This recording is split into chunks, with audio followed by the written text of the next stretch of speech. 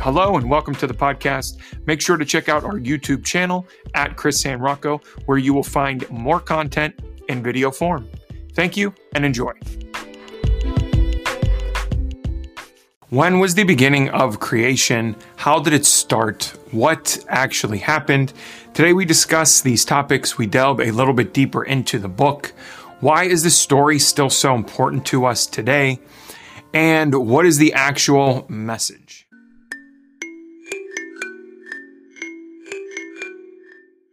First, let's go over some facts about Genesis. The book was the first book of the Bible. Its name means beginning or origin. It is divided into two main sections. There's primeval history and patriarchal history, which are the last chapters of the book.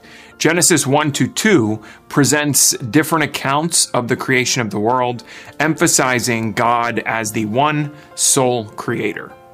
The story of Noah's Ark, the Great Flood, is found in Genesis 6-9, illustrating God's judgment and mercy. We see the Tower of Babel story in Genesis 11. This explains the origin of different languages and the scattering of people, how we scattered across the earth at that time. Genesis also introduces some key figures that you may have heard of: Adam and Eve, Abraham and Isaac. It contains promises and covenants God made with Abraham, foretelling the establishment of the nation of Israel. Also lays the foundation for many essential themes of the Bible, themes like sin, redemption, human relationships, and God's ultimate plan for salvation. Let's discuss God's creative power. Think of this as a creation landscape.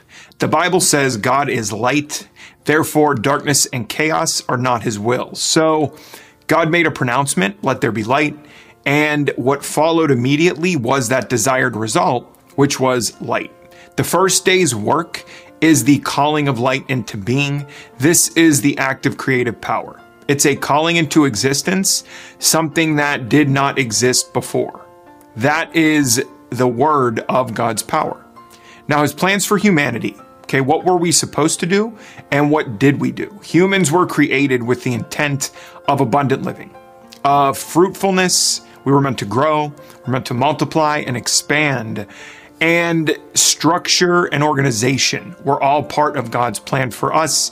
These also include stewardship of society and care for the natural world. The sequence of creation. Genesis 1 describes the creation of the world in a sequence of 7 days. God created the heavens and the earth in 6 days. Upon completion, he rested on the 7th day. So what is the significance of the number 7? The created order, 7 days, this is God's perfect number. We see the number 7 throughout the Bible many times. The meaning of the number 7 in the Bible is also linked to exoneration and healing. In Deuteronomy, it tells us that on every 7th year, the Israelites were to cancel all of their debts they had made with each other and free their slaves. So numbers in biblical times were often symbolic of a deeper meaning. We see the number 7. We see that it appeared in the Bible so many times.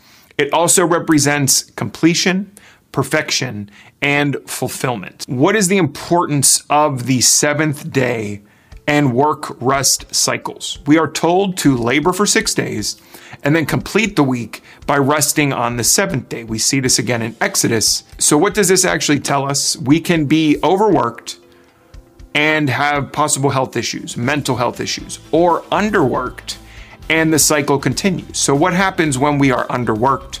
We may sit on the couch, we may watch TV, and we're not being mentally stimulated. We're not out there doing things. We're not out there getting things done. So we're not fulfilling that cycle. We are not meant to do too much where we create anxiety for ourselves, where we are making idols of projects or idols of our jobs. But it is a fine line and it's a balance that we're meant to be living. With this balance comes an improved focus and better overall work. What are the 7 colors in the rainbow? What do they signify? God promises not to destroy the earth again with a flood, represented with the rainbow. Well, this is known as the Noahic covenant. What is this covenant exactly? The 7 colors I establish my covenant with you. Never again will all life be cut off by the waters of a flood. Never again will there be a flood to destroy the earth. I have set my rainbow in the clouds. It will be the sign of the covenant between me and the earth. So God made a covenant with Noah to never destroy the earth again with a flood. Forming of a balanced universe.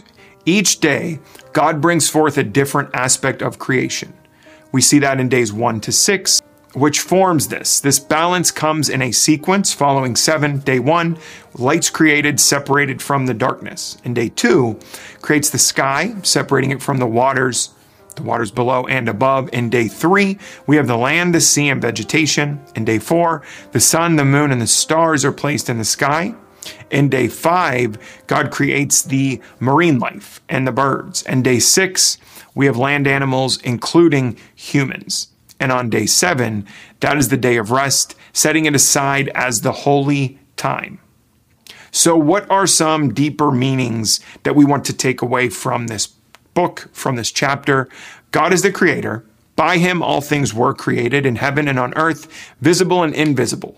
Whether it was thrones or dominions or rulers or authorities, all things were created through him and for him. So this establishes God as the one ultimate creator of the universe, displaying his power and wisdom and overall authority, governing all things. This is everything we see, everything we don't see. There is a big universe out there that most of us probably don't think much about during the course of our lives. Day-to-day tasks, things like work and our personal lives can really consume us if we are not careful, if we don't take time and set time aside. I like to take time to observe nature, the sky, try to really contemplate just how big creation is. This can help keep things in perspective when worries of daily life creep up, which they always tend to do. Order and purpose. Okay, the creation account reveals a deliberate, orderly process. This really highlights God's intentionality and purpose in his creation. This can be seen on a big scale and on a small scale when noticing how leaves change color or the wind blows or how even the seasons are changing. It's good to appreciate the processes, but also think that each of these processes had to be created and set up to function properly and work properly. So what is humanity's role in all of this? We are meant to be the image of God. We are meant to steward the earth. This is the original call. Look after the animals of the earth. Look after the earth. We can be stewards, big or small, in our lives. This can be with our work. This can be with our families. This can be with one person. This can be with 10,000 people. But we are meant to be that example. We are meant to be good stewards of what we were given to do. So whether that is influencing a massive company, whether that is influencing just a few people, whether that is just personally do in our own time, we are meant to use our unique talents, our unique skills. We have each been given those. We each have certain things we can do that we were meant to do. So finally, some key themes, foundational to understand the rest of the book. Creation by divine. God speaks and creation comes into existence. His word carries a creative power. Remember that creative power, the goodness of creation. The end of each day, God declares his creation good. This really underscores the value and the beauty of all that he has made. He calls his creation good 7 times. This goes back to the perfect number, the number 7, which aligns with creation. This shows us that the relationship is correct and the right relationship with him from the beginning. So a simple grasp to creation can be broken down into 3 principles. 1, God is the source. Everything begins with God. He is the origin. 2, order and purpose. Creation follows a divine order. Everything serves a purpose in creation, in God's grand design, including us humans. We were all given talents and skills. Humanity's significance is number 3. Humans, we are uniquely created in this image. We have a special role in stewarding the earth and reflecting that care. So some takeaways for today: care for creation, observe the perfect number 7. Work-life balance is very important. Give thanks for all that God did and his ultimate authority. If you enjoyed this video, please don't forget to subscribe. In the next episode, we discuss the creation of human beings, the impact of Adam's choice, and how this relates to us living on earth today.